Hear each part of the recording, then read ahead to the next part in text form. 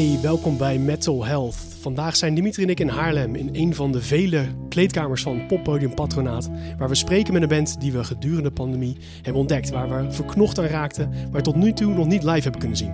Hun muziek is energiek, opzwepend, in your face en onlangs kwam hun nieuwste album uit. Vanavond mogen ze voor het eerst live bewonderen, maar voordat het zover is, spreken we in Mental Health met de voorman van deze fantastische band Birds in Row, Bart Balboa. Bart, welcome to the show. How's it going? I'm good, thank you. I'm full of rest. Full of rest. Nice. Full of rest. That's a good thing. And also after a drive, because we just understood, like you came from Brussels all the way, and you just arrived, did a sound check, talking to us, and then ready for the show. Yeah, it's cool. We've been on tour for like a month and a half, so we're very used to like doing sound checks and everything now. So everything's very quick. You know, it's not too painful to do all those things. So You're not tired from the tour yet? No, it's okay. It's all right. Especially after like looking into like the last time you were in the Netherlands for a tour, we're talking about like April 2019. I mean, that's ages ago, and finally back in Haarlem to do a show. How is it to be able to be back on tour again? It feels like, you know, it's kind of weird because when you start to play a show for the first time after 2.5 years, you kind of feel last show was like 2 weeks ago, because you have everything you're used to doing for like 13 years. It's still the same, you know, and so it was pretty easy on that matter, but like the body was not ready. Right. Like really, it was very very hard in terms of like being tired and everything. You know, keeping the rhythm of like a tour. Like the tour we did in October, it was like a show every day, which is what we usually do. But like after 2.5 years of sitting on my ass, you know, at home and not doing anything really, it was kind of hard. You didn't have any training or practice to get physically... I'm not one to go to the gym really. Okay. I try, but I don't see any point at like lifting stuff, you know, whatever. But I tried to do a bit of push-ups and, you know, sit-ups and stuff like that, just to be ready for the tour. But it was not enough, like really. Just performing, and that's the energy you need. Yeah, you need like, I guess you have like all your muscles are like, you know, they have to be working like from the moment you arrive at the venue to the moment you leave to the hotel, because you're always like lifting stuff. You're playing your show, and like mostly like we try to move on stage. You know, we try to not stay still on stage, and so you're physically involved a lot on this frame, like this time frame, but it's still not enough, and it's still hard enough for your body to be like, whoa, it's like way too much compared to what you've been doing for the last 2 years. Exactly, when you actually sat still. Yeah.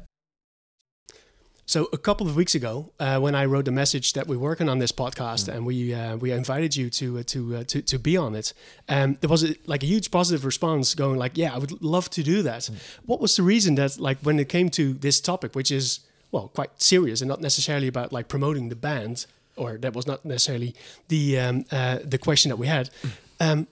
What made you like react so positively towards talking about like this topic about mental health in the music industry?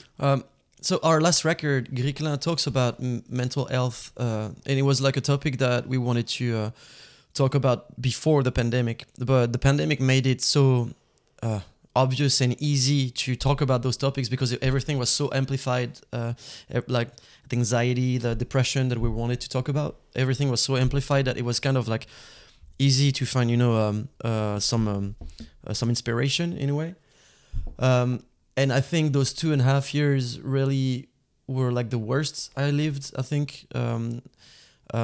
Like most of us, we've played in bands since we were like 9-year-old. So it's part of our lives since the beginning, pretty much. So not being able to do that was kind of like a huge weight to carry. And you know, it's a group of things where you're not allowed to live your passion, which is usually like, for example, if we don't go on tour for 2 months, I start to be very depressed, right? Because it's like, as I said, we've been touring for 13 years, so it's a rhythm that is in my body. It's routine. Yeah, it's a kind of a routine, and when I don't have it, which means I don't have the ability to, you know, say everything that I have on my heart and all those things. It means that it stays inside and it kind of like rot you inside, you know. And so when you're not allowed to have this, like other people have sport, for example, they need to do sports to, you know, feel better. That's our sport, the fact of touring. So yeah, like we've lived very rough years. It was very, very hard. And seeing people talking about the mental health in this industry, I feel is very important because it's kind of like something that everybody avoids talking about. There are many things aside of the pandemic. There are many things that I think also are very important to acknowledge. The fact that being on stage in front of many people is not that easy for everyone. Being on tour is not that easy for everyone either. Or like, you know, being involved in something that is so tiring and it like being in a band the way we are, it asks a lot. And obviously it's your passion, so you want to do it, but at the same time you have all the negative sides that you just don't want to look at and you don't want to talk about it.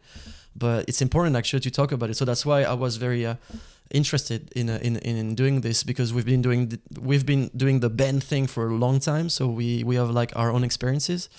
And at the same time, I think we went through the worst part of our band, like mentally, I'd say. Right. And when the pandemic hit, were you still out there touring? Were you already sold the world, or was it already that you were working on like getting a new album done? So our plans was like when the pandemic showed up, we were still on tour with Alceste, and we only had to like change one gig because we were supposed to play in Italy, where like the whole thing started very, you know, big at this time. And so we had only this show to change, and so we didn't really realize how big it was at that point, because nothing had changed on our tour. Really. We didn't have to cancel shows or whatever. And when we finished this tour, we were like, we really want to write a new record. It's been like months and months. We're talking about like writing a new record. So we knew that we wanted to take some time off from touring to write new songs, but we were supposed to have like big festivals during the summer. And actually, we played our last show in Paris, and I think 1 week after that, the first lockdown in France happened, and it kind of felt like good, you know. It was like, oh, it's all according our own plans, almost, you know. It's like, because you don't realize at first what is going on really. It's like, oh, it's a pandemic, but it's a word, you know. We've never been through lockdowns and everything, so you don't know what's going on, and so we were like, oh, cool. So I've got actually some time at home to write new riffs, like paint or whatever, to do everything I don't have the time to do when I'm on tour. So yeah, it was like kind of a weird situation where like everything happened where we wanted to get some rest, and it was even like a bigger rest than what we wanted to do, you know? Yeah, exactly. So it was even easier for us during the first lockdown. It felt pretty good actually. Exactly, and from what I understand, it's like at some point, like, or you started working on the new record. It was recorded. It was mixed, and that was all been done like during the pandemic. And then, from what I understood, it sat there for like over a year before the world got to experience the new album. Was that also like was there a reason for just delaying, or not? Maybe it's not even delaying, but like, what was the reason that we had to wait, or that you didn't release the album for so long? Because like for this record, we tried to work differently. Usually, we do everything on our own. Like maybe for the last 4 years now, I think we have someone booking our shows, for example. But before that, we would book everything on our own. We would do all the management on our own, like everything pretty much around the band we would do on our own. So we started like having a booking agent for like the tour on We Already Lost the World. And for this new record, we were like, I think we need a management. We need people to take care of the things we're not capable of doing anymore, because it was like the band was getting a bit too big for us to manage everything, like all the emails, all the ideas, like, and also it's easier to have someone, you know, talking for you, like selling your band to other people, because when you're an artist, you don't know how to sell yourself really. So we started like talking about working with the management and everything, and when the pandemic hit, we were like, oh, we don't know how long it's gonna take, so let's let's just write the record, record it, mix it, whatever. And when we finished the mastering and everything, we're like, we're not finished with COVID at all. So what do we do? Do we put it on Spotify and maybe like try to sell some LPs or whatever? Or do we just like when we had this reflection, we understood that we are a live band. Like everything we do is like every song we write them to be played live, really, so it was very important for us to not cut the live aspect of the band from the release of the record too. So we really wanted to have the record for a tour, what we say, like defend the record on tour kind of.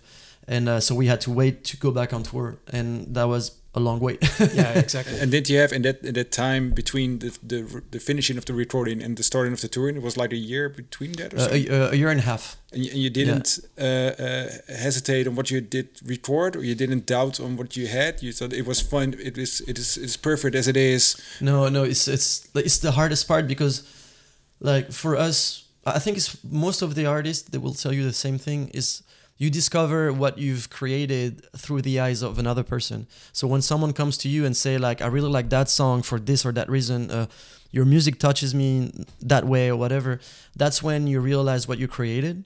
When you listen to your own music, it's like listening to your voice on a answering machine. It's like it's kind of hard. And it's interesting for me because like during the pandemic, I started like watching a lot of videos about a lot of different topics, and I found out a video of Ed O'Brien from Radiohead was talking about their process of composing, and they have the exact same reaction that any other like small bands.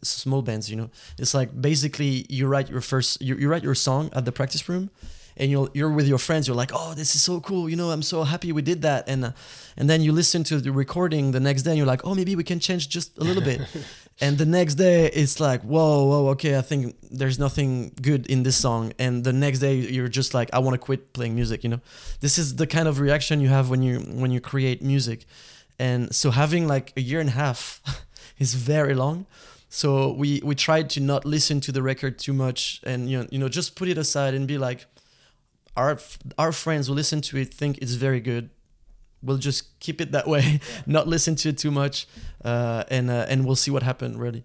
But it's true that it's really hard until you have like the first comments. Like, I don't really care about magazines and stuff like that. Like, it's very nice to have reviews and everything. I'm not saying it's not, but for me the most important is the people who come to shows and come to talk to you and be like, your music means something to me. And when someone says that about the new album you just put out, it just it's just the best award you can get, really. And so we were very impatient to finally have that in our lives. Right. Yeah. Right. Yeah, I once heard you say, and I think that's what you're just referring to. A song only exists through the person that listens to it. Is that like more of an experience live? I mean, like then you're playing your voice, like you just said, but then you're also looking at the people that are enjoying it. I mean, like they're there for you. So when it comes to a song only exists to the people that listen to it, the person who listens to it, is that more of an experience than doing that live than having that record out there and then hope that people will like it? Yeah, because like, internet comments, for example, they don't have the same value than having someone face to face telling you, like, I mean, with the last record, we started to have a lot of people saying intense stuff to us, like crying sometimes, talking about our music, being like, you really helped me go through a lot of shit in my life. Like, thank you for your music and stuff. You will never have this kind of conversation on internet with someone. So it's definitely different. It's great to see, the numbers of likes or comments or stuff like that. It's cool. Like, obviously, it plays on your vision of what you're doing and how people appreciate it or not. But the real thing is when you're surrounded by people and they listen to you when you speak between songs, for example, and after the show, they come to talk to you and be like, I really recognized myself in what you were saying on stage, and this song specifically is very important for me, blah, blah, blah. Those things have like a value that is really hard to describe, because it's like you remember yourself being, on your desk or on on your bed sometimes, writing your little lyrics, for your little songs and stuff, and then it takes, you put them out in the world, and it takes, it's kind of like, it becomes something way bigger than what you were doing at the beginning, because when you touch people in their lives that way, it's something that you don't realize when you write your songs on your bed, just writing for yourself mostly, and when someone is like, I recognize myself in your songs and it really helps me, you realize the impact you have on people, and almost the responsibility also sometimes that you have, and it's huge, Yeah. It can be kind of scary sometimes, because I remember talking about it with a friend, Caro from Osbreaker, a band that was on the same label than us before, and she had a lot of people coming to her too, being like, you're very important for me and stuff. And we were talking about the sense of responsibility you feel and the pressure it brings with itself. And it's true that sometimes just like, whoa, this person is literally crying in my arms because I wrote a song. Yeah, exactly. And so I don't know, like, this experience is just way beyond everything you can find on the internet. It's always cool to receive emails. Like today, for example, we received an email from someone saying that I was here at your show in France, and I just wanted to tell you this and this and this and this, and it was very heavy stuff, like very touching stuff, and obviously you're like, whoa, okay, what we do means something to people, and it's important for them, and it makes you feel useful, Right. And that's the thing also with the pandemic, is that during the pandemic we're not allowed to do what we love to do, but at the same time society was telling all the artists that they were unnecessary for the society. Yeah. And that's a huge part of the depression that came with the pandemic for artists in general, I think, is that you spend your life being on tour, meeting people, telling you like, what you do really means something to me, blah blah blah, and then the head of the society, like your government, for example, is just telling you you're not allowed to do this anymore because you're not necessary. Exactly. Like, let's focus. Let's when it comes to support, not only moral support but also like financial support. We're going to focus on something else than the cultural industry, the musical industry definitely, but also like the cultural industry. And it's just even just like philosophically being just told that it's not important.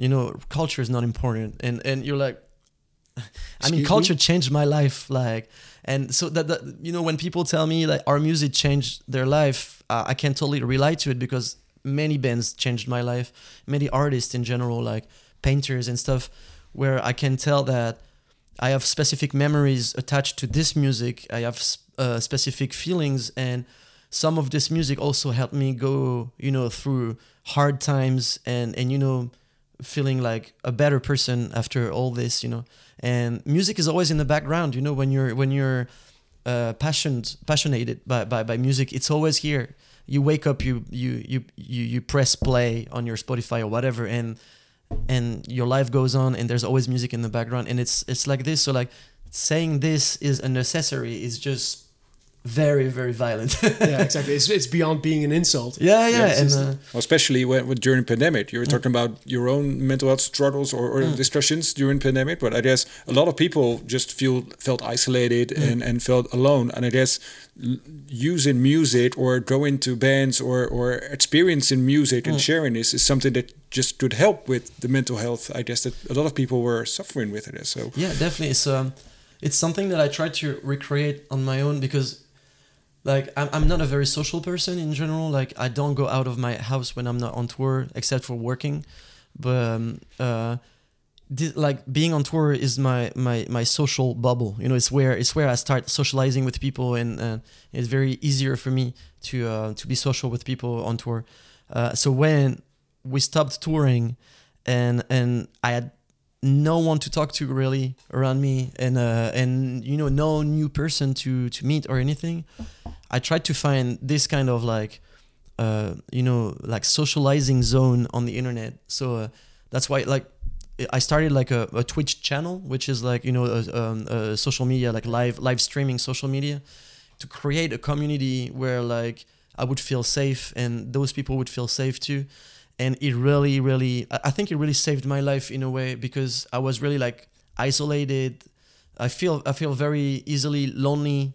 Like I'm solitary, but I feel very easily lonely. You know, that's kind of a mixed feeling, and I really needed this, and I really, that's the only part of my life during the pandemic where I found a safe place somewhere to socialize with people and appreciate people's input or like their ideas or whatever, and compliments or whatever, comments.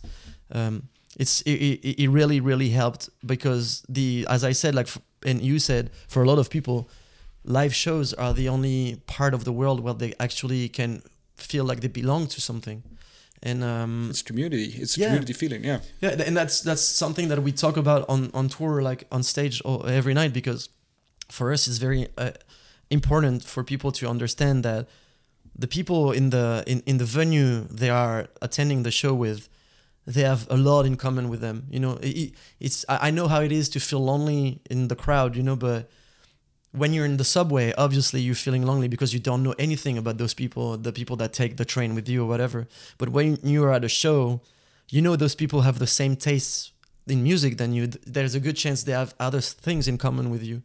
So this is something that we felt was very important to tell people every night, is that if you feel lonely, just look around you. There are a lot of people that are just the same as you, and if you want to talk to them, feel welcome to do it. If you want to come talk to us, feel welcome to do it too, because we don't want people to feel bad at our shows or like feel lonely. And because our main speeches about the main speeches we have in our music is about community and the power of community. So that was something that was very like central when we started the tour. We were like, we need to tell people that they're not alone, and you just look around yourself, there's like 100 other people exactly that feel the same. I think it's another example of what you just talked about, like when the government said like culture or musicians are not important, and then you talk about like the responsibility that you feel when sharing your voice, your music with people, and also like even like having these statements on stage about like loneliness, something that you might have felt, and that you found your way of coping through Twitch, and also just being on stage sharing that message of this is what I've experienced, but like there's probably more like me that also have it. Look around you, talk about it, like so at least it is a message to everyone. Like it comes with responsibility. Yeah, and I don't know how to say, like, it doesn't feel like it's heavy responsibility really, because we're just talking about ourselves, and we know it can help people, and we see it helps people, because like every night people come to talk to us and be like, what you said on stage really struck me. It was very important for me, and it kind of like cheered me up, because I really felt like I was part of something, and that's the main part. Like, I mean, being kids, like when we come from a very small town in France. The first time we started touring outside of France in like DIY communities everywhere in Europe, you start feeling this thing where it's like no one knows you, but you're part of their community still. It's like they're gonna help you put up a show in like Eastern Poland, like no one ever heard of you there, and even the promoter doesn't know you at all, but they're just like, oh, you're a punk band, just come, you'll have food, you'll have a place to stay, a couple people for the show and everything, and that's something that we try to keep with us from the DIY community, is the DIY scene, is that the community sense is the central thing. It's the most important thing in what we're doing. Well, our goal as a band is not to be better than any other band. We don't see a competition in what we're doing or anything. We just want to be part of something, or we just want people to feel like they're part of something with us. This is how we see the things we're doing. It's not like a carrier that we're like, oh, we don't have enough views, or we don't have enough listens compared to that band or whatever, like, or I don't know. It's more like it's important to build something together, kind of like a counterpower, if it makes any sense, like a culture where everyone feels good and everyone can express themselves, because I think that's all we have when you look at everything politics, and like when I say politics, I mean like the political game, like politicians and everything. we are not part of that. Yeah. we like, you vote, but you're not part of it. It's like you're always like the last part of the discussion, you know. And it's really hard to feel involved in politics today. And I'm kind of also surprised to see that the younger generations, at least in France, they're very involved in politics, when I would feel like if I was like 19 today, I would be like, fuck that. Like, I don't want to, like, seriously, I don't want to be involved in that. I just live my life in the corner of the world and that's it. I'm very surprised, like happily surprised to see that so many younger persons are actually involved in politics, because everything tells you that you're not important. Yeah. Everything tells you that your voice is just shit. We're not gonna listen to it, and we're gonna do whatever we feel like, whatever we feel like doing, you know. So I feel like doing the things we do is just a very small part of like building something bigger, like talking about politics as like you know, like how do you say that, like being so like politically social, or like socially political. You know, Yeah. you know, like just the fact of like treating people well is just a political act for us. It's just the very first thing you can do to like work as an ensemble, like as a group. Just the fact of saying that is already like a huge political statement, and I think a huge fuck you to all the people who try to divide us in general. And so that's the only thing we can do as a band, you know, and as a community, is just like try to gather as many people as possible, being as inclusive as possible too, and you know, start like having ideas all together. And so like when a group actually carries all those ideas, it's easier than just one person, you know. Yeah. So it doesn't necessarily come with like great responsibility. However, you're the igniters of like creating that platform of like-minded people. Yeah, And because what you do when you're a band, like actually, even if you don't say it, the first thing you say to younger people is like, you can do it too. That's the feeling I had watching bands playing in bars, you know, like in small squads or whatever. It's like, oh, I can do it myself. Like I can be in a band too. I can express myself. Right. And I think it's very important that that's something we take very seriously with Birds in Row, is that we really want to be close to the audience, because we don't want to have any kind of barrier, you know, like we don't want to be like the kind of band that was just locked in its backstages until you play and you don't talk to the people, you know. When you do that, you just tell people you're like some kind of elite, you know, you're some kind of like something you will never achieve, you know.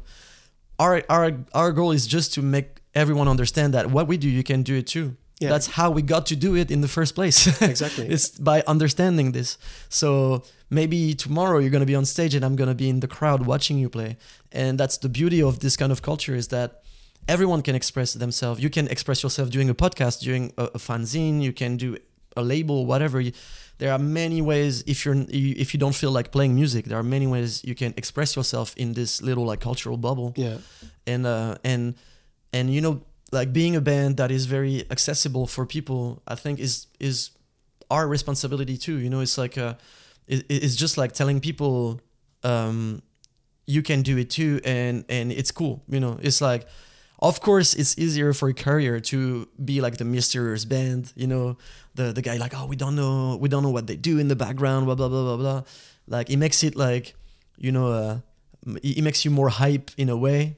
But we don't care about that. Exactly. For us, it's more important to just, you know, build something with the people and something solid, and where they can actually grow as well. You know, that's something you can see like in our town for a very long time, from the 60s to the 2010s. I'd say there were a lot of shows in the bars. You know, usually, but everything shut down because of like, you know, laws about volume and everything. And when we started putting up shows again, when we started Birds in Row, we were like, we need to have shows. You know, so many bands help us in Europe that we need to bring them here, you know, as like a thank you or thank you show or whatever. And so we started putting up shows, and the reaction from like our surrounding was amazing, because like more people were coming to shows every night, but also bands started to flourish. You know, there were like new bands popping up from nowhere. Like we felt it was nowhere, but it was actually from the things we were doing. And they told us that. They were like, oh, we discovered so many bands through the shows you put up, and we actually met at the shows you were putting out. So like, you know, that's when we decided to create a band. And that's something that, at least in France, usually like, you know, city halls and stuff that don't understand is that culture, that's where it starts. That's in very small places where like kids would go and actually, you know, see themselves in the band that is playing like 1 meter from them on the same floor. Because when you see a band in like a huge arena, how can you tell yourself I'm going to do that? It's not possible. It's like, it takes so much effort and so much time to arrive to that point as a band that it's not even imaginable for someone to be like, I'm going to do that, you know? Or it takes a lot of guts, you know, to be like, I'm going to be Foo Fighters. Yeah. So you don't think like that in the first place, you know? So like, and it's really important for, I think, in general, for people to understand that these subcultures, or whatever you want to call them, are like the very solid base of the rest of the culture. That's when like everything, you know, shapes itself, when people decide to be part of it too, and then they go to the next step and they play to like bigger places maybe, and whatever, if they want to build a career, they can do it. But the very, very beginning is the rehearsal room and the bars you're going to play. Right. And I think that's a very nice topic that you're actually tapping into. I mean, like starting a band in itself is something which is so cool. Like, so it's your songs, it's your music, it's your lyrics. Creating something. Something. And like you said, like it's the same with the podcast. Like we're do-it-yourself podcast. We just bought this and went for it. And now we're talking to you, which is amazing. It's every time I have this kind of discussion, I like to quote Ian MacKaye from Fugazi and Minor Threat, because he said something for me that was super interesting that I always tell anyone that would come to talk to us and be like, I play in a band, but you know, it's not like you. We don't tour. We don't do blah, blah. You know, it feels like you're like diminishing yourself. And I'm always like, you know, someone like Ian MacKaye that is like huge, like in the underground culture, is like some kind of like a semi-god. He said one day that, you know, the first success you have as a band is when you gather like 3 or 4 people in the practice room and you write your first song. That's the success that you're looking for, because just the fact of, you know, like doing something with your friends and actually being able to create something together is huge. It's like, it's really, it's hard in the first place normally, you know, it's like organizing yourself is pretty hard. So like creating something together is even harder, I think. And so it's the success everyone should be looking for is this success, you know, it's like the one where you actually create music and after that, if people like it or not, it's something different. You know, it's not. It doesn't mean that you're not successful or whatever. It's just that it was not the right time or whatever. Like there's so many things. You weren't talented enough.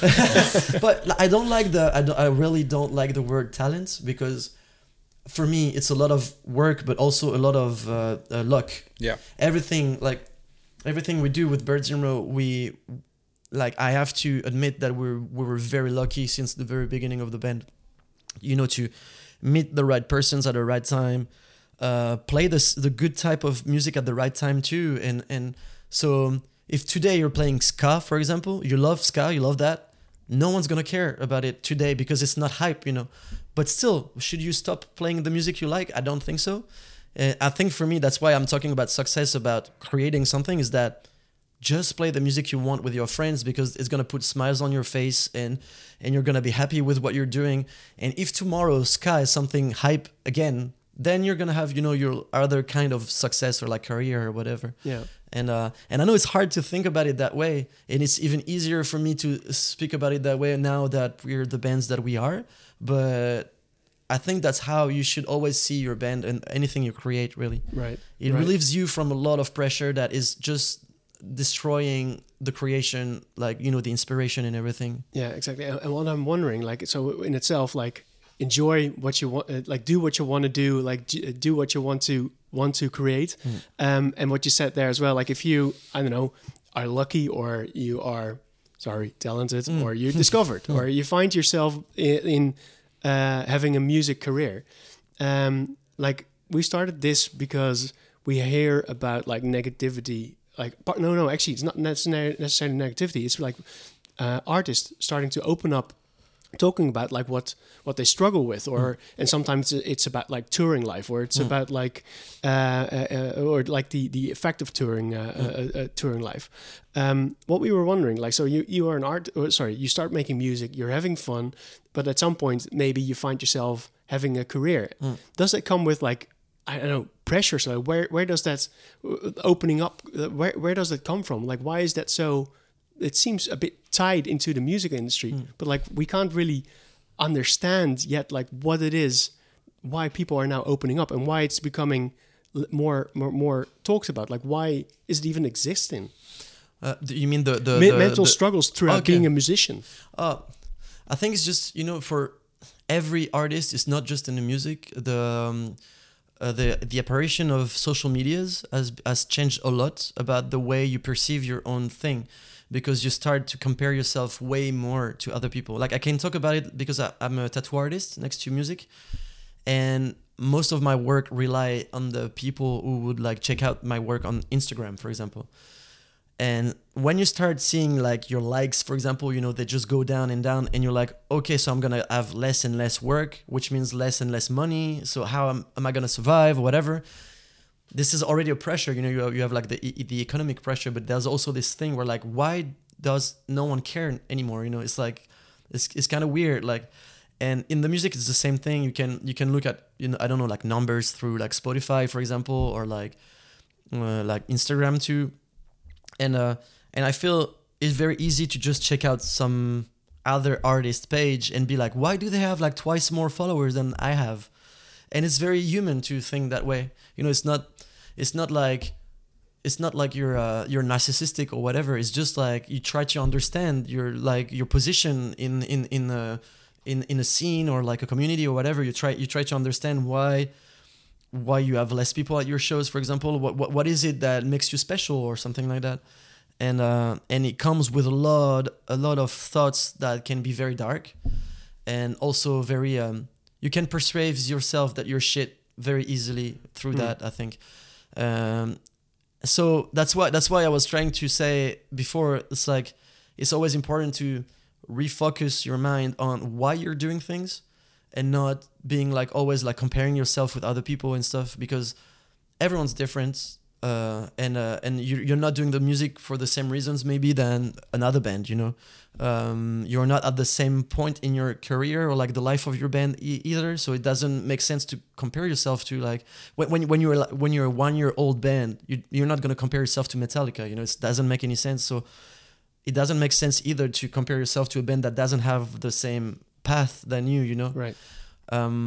So but it's just so human to just check out internet and be like, well, I'm bummed out. This band's got a success and I don't understand it because maybe I don't like the music, or like it doesn't do anything for me, and I don't understand why they're more famous than the music that I do when I really put all my heart in it, and I feel it's more, it's more like speaking or whatever. It's more interesting. So I think it's something that it will take a lot of time for artists to accommodate to the use of social medias and put it back in its own place, where it's just it's just like it's just some kind of website or whatever, but with comments. Right. And it's just because it's so new that people, they don't know how to deal with it. Like, I mean, in the first place, like, I'm not judging or anything. It's just sometimes I see myself, scrolling and checking my stuff, and I'm like, why the fuck, like, and at some point you feel like it's starting to be very gloomy, and you put everything in perspective. Like, you remember playing a super nice show in this or that city and being like overwhelmed by the people's reaction, for example, and you're like, this is more important than what I see on Instagram or on Spotify or whatever. Right. Is that also like the one thing that makes sure that Birds and Road just keeps on touring, just being out there, being with the people? Because I also, and you just mentioned it as well, like scrolling through your Insta, less like, or not saying your Insta, but like potentially an artist, less likes means less income. Like, it also, when going on tour, it's also about like having your merch, having people coming to the shows. I can imagine, like, if you are, well, in a band that's 1 year old, but like you're actually starting to tour, that also could come with pressure. Like I need to have some income, but because I'm leaving, I don't have a job because I'm doing this, but then like the money or the income, will become something that could be of pressure as well. Like, so every band, like if you're starting a band, you're listening to this podcast and you think about starting a band, just understand that the first tours you're gonna lose money. That's obvious. So the main part of like booking your first tours is to try to, you know, reduce all the loss of money. Like maybe don't pay a van that is very expensive. Maybe try to, you know, rent a van from a friend or whatever. Maybe take your own car or whatever. People take your notes, put the books out here. Because that's how things happen. It's always like that. If you don't lose money on the first tours, you're super lucky and that's great. I'm super happy for you. But most of the time, it's really hard to you know, break even on the first tours. When you're like a 10-year-old band and you still lose money, it can be very harsh mentally. Obviously, it can be very tough because you start thinking that you're not growing up at all. So maybe it's yours to decide, you know, do you still want to tour like a lot, or do you just want to take vacations with your friends playing music like once in a while, you know, where you're gonna obviously lose money, but at least it's not too bad, you know. It's really hard to because there's no like solution or anything, because it really depends on the way your band is growing up or not. Like when I was saying we were very lucky with Birds in Row, is that our band really started very well after that. Because we toured so much at the beginning. Like we every month we were on tour everywhere in Europe, and people started like catch up with our music and our mentality too, and more people were coming to shows, so we started like breaking even pretty early in the band, which is rare, I think. Even like when you tour the UK, for example, it's a place where it's very easy to lose money. Usually it's like touring in the US, for example. Usually you don't come back with money. We've always been lucky enough to break even there. Even like every US tour we did, we always broke even, and we're just like one of those examples that are very rare, I think, and I'm very conscious of that. You know, when we're talking about building a career, for example, that was never an intention of the band. We were always like, we don't want to be professional. We just want to keep it, you know, aside from our professional life or whatever. We want it to be very pure, you know. Right. There's kind of like purity in punk, in the punk scene, that really doesn't exist. But when you're younger, you think it exists. And one day we just looked at, you know, the numbers and you know, the propositions we had for festivals and stuff, and we're like, actually we can live from our music. If we decide to do it, we can live from our music. And you think about your 10-year-old self, where you were like, you know, playing music on your like tennis rackets, you know, trying to like air guitar on like Nirvana or anything, where you're like, I've always wanted to do this. So now, do I really want to do it? Like, do I want to be a professional musician, or do I want to keep it like as a hobby or something, like a very important hobby, but still? And that's when we made the decision to become professional. But once again, it was because we were very lucky to have so many people following up the things we were doing, you know, and the support of labels and stuff that were like working for us. So it's our example is the example of like how you can start from nowhere, because once again, we come from a very small town in France. France is not known for its like, you know, hardcore scene or anything like that. We've never played France at the beginning of the band. Really, there's no scene really, and so coming from a small town in France was a huge handicap at the beginning, if you think about it. And there's no scene, let alone in probably the place where you were. Yeah. And like they were, but it was like something where if there's a metal show, you're going. You know, you're a kid, you want to see music, there's a metal show, you're going. There's a punk show, you're going too, even though you don't listen to either of those like music. It's just there's a show going on, so you have to go because that's one of those events, you know. It's really rare, so you have to be there. And so, which is cool because it also opens you up to other type of music, you know. But most of the things I discovered them on internet or magazines, really. no, there was no big shows where we were, so Yeah, exactly. so it was pretty hard to build a culture there. Right. But yeah, so like what I was about to say is just like when we're talking about mental health and the impact of, you know, not being famous or whatever on your mental health as a musician, it's also our own responsibility to take care of ourselves and be like, you know, reasonable in a way where it's like you arrive to a point in your career, like, I don't know, you've been a band for like 5, 10, 15 years, and you feel like no one cares about what you're doing. It doesn't mean that you should stop playing music, you know, but maybe do things differently to take care of yourself and not be jaded of music after a while. Because I've seen so many people stop, you know, playing in a band just because they wouldn't have the crowd they were expecting at shows in general, which is shit, because maybe 10 years after that they would get more recognition, because it's not something you can control. You know, you can't control the fact that people are going to like what you're doing, the hype that is going on around the type of music you're playing or anything like that. It's got nothing to do with you really when it comes to like the people attending your shows or buying your records or anything like that. It's like, do the best you can at producing the best music for yourself, like what you think is the best you can do. And then after that, the rest has nothing to do with you really. So, and it's something, it takes a lot of time to understand. And once again, it's very easy for me to say that when we're in a position where we have a good following, you know, like people are supporting us. So it's easy for me to be like, you shouldn't care about that. But from an outside point of view, I really know it's really important to understand that the most valuable thing you should, you know, focus on is the thing you're doing with your friends, and the rest is just adjusting, you know, knobs. It's just like, should we tour? Maybe not, you know, and that's it, you know. You're not, and that's also something, is that you're not less of a band if you don't tour. A lot of bands come to us and be like, as I was saying, like, we're not a band like you know, we don't tour like 100 days a year, and you're like, it doesn't mean you're not a band, you know. As long as you put up music, even if it's just like MP3s on internet, you're a band. That's it.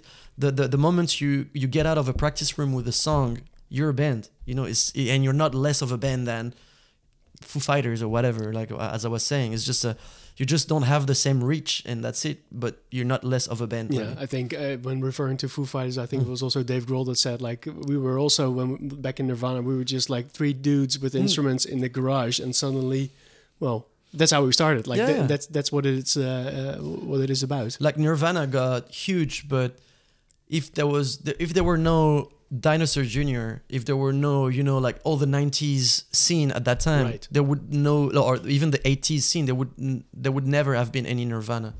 Even though it was like some kind of alien for the music industry, like something like when Nirvana exploded, all the major labels, they tried to, you know, replicate it. They tried to find some other like grunge bands, then punk bands, and it was very hard for them to replicate it, because it's just like a one-time thing, really. It's like there's only one Nirvana. There's only one band that will like reach as many people with like a certain type of writing lyrics or a certain type of writing songs, and the music itself just is so much part of the rest of you know, the environment, like the musical environment of the US at this time, like Sonic Youth, Dinosaur Jr., all those bands, they prepared Nirvana really. So there wouldn't be any Nirvana without all those bands, you know, and they were not half as big as Nirvana were. So well, hopefully, like after listening to you as well, like hopefully there will be way more bands after listening to Birds in Row. Yeah, like, so that's actually that's something that that's what we were saying like 15 minutes ago. It's like for us, it's really important for people to understand that if you want to play music, just do it.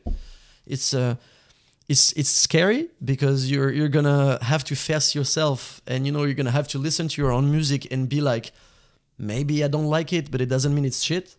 I'm just gonna do my best, you know. I'm just gonna do something that means something to me, and then after that, you know, I just put it out in the world, and that's it. Right. But just do it, because it, like, literally, like, it's not even that it changed my life. It's just that it's my life today to do that. Like, I started playing guitar, I was 9. My first band, I was 14. So I've been playing in bands for 22 years.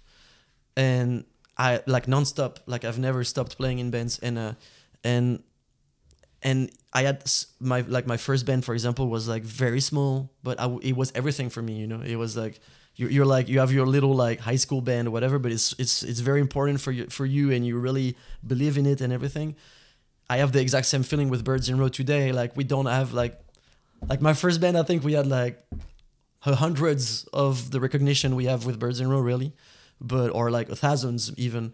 But I have the exact same feeling. Like it's still very important for me. It's the same, core feeling about it. Like if you feel like you should be part of a band or you should have like a solo project or anything like that, just do it. Just do it. It's even more because today it's so easy to start something. Like as you said, like you want to start a podcast, you buy like a Zoom thing, you just put some microphones in it, and you're a podcaster. Playing music is the same, really. You don't even need amplifiers anymore. It's very easy and at the same time it's very scary, which I understand, but like you shouldn't be scared about being yourself. It's a really nice encouragement. So what I'm wondering now, like it's really about like the band. I think you still do your own merch as well, and the way you've set that up. I saw the van downstairs. You're still like with a couple of people in there driving around. So what's happening to your Twitch? Is that like? Do you still have time for something that you've set up? I don't stream on when I'm like the way my brain function is that I'm always like. So when I'm on tour and I don't do anything else. When I'm tattooing, I'm not dealing with music that much. And when I'm at home, I'm streaming. That's what I do. Like Right. It's really just like a very specific pose in my life. So I don't feel like streaming on tour really, and I don't feel like tattooing on tour either. Like I've been asked a bunch of times, but I'm like no, I'm here for the music. Right. So and living everything, like from A to Z, of like the whole panel that it means to be on tour. So when I go home, I stream and then I go to work and then I go to tour. I go on tour and that's it. Exactly. So everything you still do, but you just like divide it. Yeah. You divide your time over. Focus on one thing at a time. Exactly. Yeah. It's like you can't be you can't have like family time when you're on tour. It's the same thing. Yeah. Like I find myself like I'm still very surprised of the way I function when I'm on tour, but like I don't call anyone when I'm on tour. I don't call my parents. I don't call my girlfriend or anything like that. I'm just in the moment and I live this and I try to, appreciate it as much as I can. But then when I go home, I start calling people again and that's it. It's just that this specific part of my life is for myself, and my bandmates and the friends we have with us. So it's that's the way. Like not everyone works like that, but that's the way I work, really. Right. Yeah, that's very nice. Like we've talked about it a lot. We talked about the new album, about touring life, and also combining your musical work with being a tattoo artist, being a streamer as well. But like you've also mentioned that like being in a band, especially during the pandemic, can be hard as well. But like still, there's enough reason for you to keep on going, to find reason to do this life. But what's just the best thing about being in a band? Like what's the positive thing of being in a band? The cool thing is that. So I know what it is to have a solo project, for example, or our bassist Quentin, he still has his solo project, so he could talk to you about it, but it's very hard to be on your own because every decisions rely on yourself and your motivation is the engine for the whole project. So when you're like 3 people, 4 people, 5 people, it's way easier to have, like ups and downs. So when I'm down and I see Joris, our drummer, being like very like working a lot on the band, putting a lot of energy in it, I feel like I owe him to still be here. But also when I see him like that, I'm like, maybe it's just my feelings, like my depression making it hard to understand that this band is still the same. That it's not touring at the moment because we're in the middle of a pandemic or whatever, but it's still here. It still exists, and we have to take care of it. And so it's like kind of easier to have your moody parts when like the responsibility and the existence of the band is divided between people.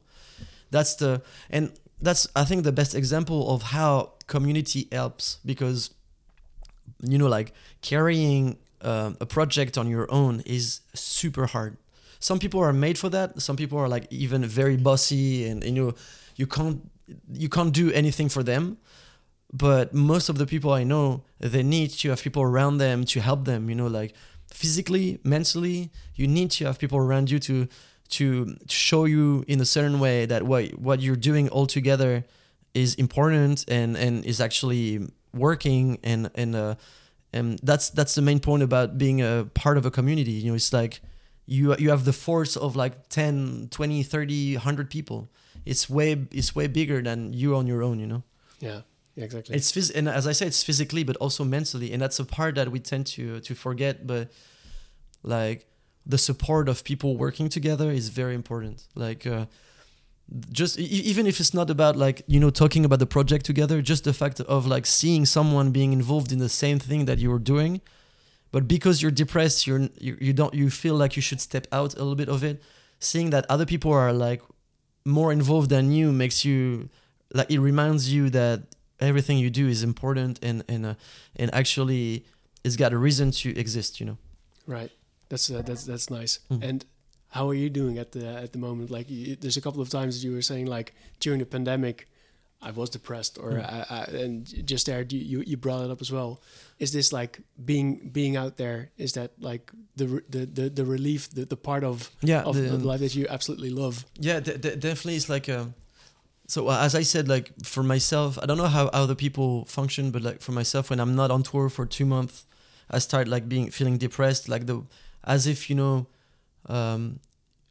you forgot to put water in a plant. It's that kind of feeling where you just feel like you're not yourself anymore. The same way that if we're not on tour, I kind of feel like the band doesn't exist anymore. For me, this is where it exists, being live or like on tour anywhere in the world. And so when we started touring, I had this feeling where I was not sure if I still wanted to do it, because I started to have like another routine in my life. Started to find, other positive way to cope with the things I have to go through. And being on tour was something that was like, I couldn't even remember really how it was and how I felt. So I was like, maybe we're just gonna play a couple of shows and I'll see if I still want to do that. Oh, really? And because it's like as you were talking about at the very beginning of the podcast, like there are so many good things about touring, but there's so many negative things as well, like things that are hard, like you're away from the people you love, you miss birthdays and everything, you're very fragile as well, because everything is unstable. You don't have a house, all you have in your life is in your van. It's in the trunk of your van. So if you get your van stolen, for example, you lose everything. If your van breaks down, you lose the whole tour, and you're like, which happened on our very first European tour. Like you're in the middle of somewhere full of snow, and you have no idea how to deal with the situation. So it's very traumatizing in a way sometimes. So it's very intense emotionally to be on tour sometimes, because you can be I don't know, you can be pushed in your own boundaries. I don't know what to say, but it's really, sometimes it's really hard. So I was like, do I still want to push myself that far, like where I have to deal with how to manage like repairing a van in fucking Istanbul, or right, in a place where I know no one and we have no support system at all. So that's something that would always come to my mind, and also being like, yeah, it's gonna be tiresome, and obviously if the turnouts are not good at shows, it's gonna play on your mind a little bit. You're gonna be like, why people didn't show up tonight? What's the matter? Blah blah blah. And the thing is that we step on the very first stage, and as I said, everything felt very easy. It was like the last show we played was like 2 days ago, and there's this feeling where you're like, this is where I belong. Like this is me, like being on stage here with my friends and saying the things that we want to say. This is who I am and what I am supposed to do. Like I don't believe, like I'm not a very spiritual person at all, and I don't believe in like fate and everything, but I'm like, everything in my mind tells me this is where I belong, and that's what I'm supposed to do. So if one day it stops, it will stop, and I will find something else to do. But as long as the band exists, this is what we have to do. You know, that's where we're gonna give the best of ourselves, and maybe be the most useful, hopefully for the people. You know. Nice. That's I guess also something that we look forward to when seeing you in a couple of hours when you're actually playing. It was really nice to hear your voice, not necessarily literally your voice, but also what you meant by naming your voice and what you want to share. Are there any final words for people that are listening to this show? They're like, so what we do on stage is like usually we have like a little break between songs, and we talk about the next song and what it means. And I found out that some of it was very important to tell even outside of the show, is that first of all, you're not alone if you feel lonely. Like that's something that I think a lot of people struggled with. That's what we're talking about during the pandemic, like feeling isolated and feeling disconnected from the world too. Like myself, I have this thing where I don't understand people. I don't understand how things work around me, but I know I'm not the only one, and it helps me, you know, go through this. Like if you don't understand why someone wants to build their lives a very opposite way of the things you're doing, there are other people who are doing the same things than you, and that can make you feel good too, you know, like you're not an alien or something like that. So that's one of the most important things, is that people have to understand they're not alone, and they should never get to a point where they decide to leave the world. That's something that's been very important for me to say. But also, we have a couple of songs called Trompe-l'œil and Rodin that talk about the relationship you have with people when you're in depression. And they're like, I like to put it in a way that is very binary, even though there's like a lot of, you know, shades of gray in between. But like, for me, there's like two type of people, and I include myself in that. When you face someone that is very depressed, you're either gonna tell them it's their fault, and that they have to work on themselves, and that the world is not that, you know, that shitty or whatever, blah blah blah. But the thing that you don't understand when you're not depressed is that being in a depression is like having a filter in front of yourself, and you're not seeing any light at all. And so when you're saying someone, you're not trying hard enough to, you know, feel better. It's just insulting and very violent. And, you know, that's what we call like toxic positivity. I think it's like one of the weirdest thing to say to someone, that basically you're telling someone you're not enough, you know, you're not enough. You're not, you're, you know, feeling better is just relies on yourself, which is totally true, totally fake, totally wrong. Sorry. Like the other opposite, like the opposite side of the spectrum of the reaction you can have are people who know what it is to be depressed and to feel like everything is like, you know, falling apart around you and stuff.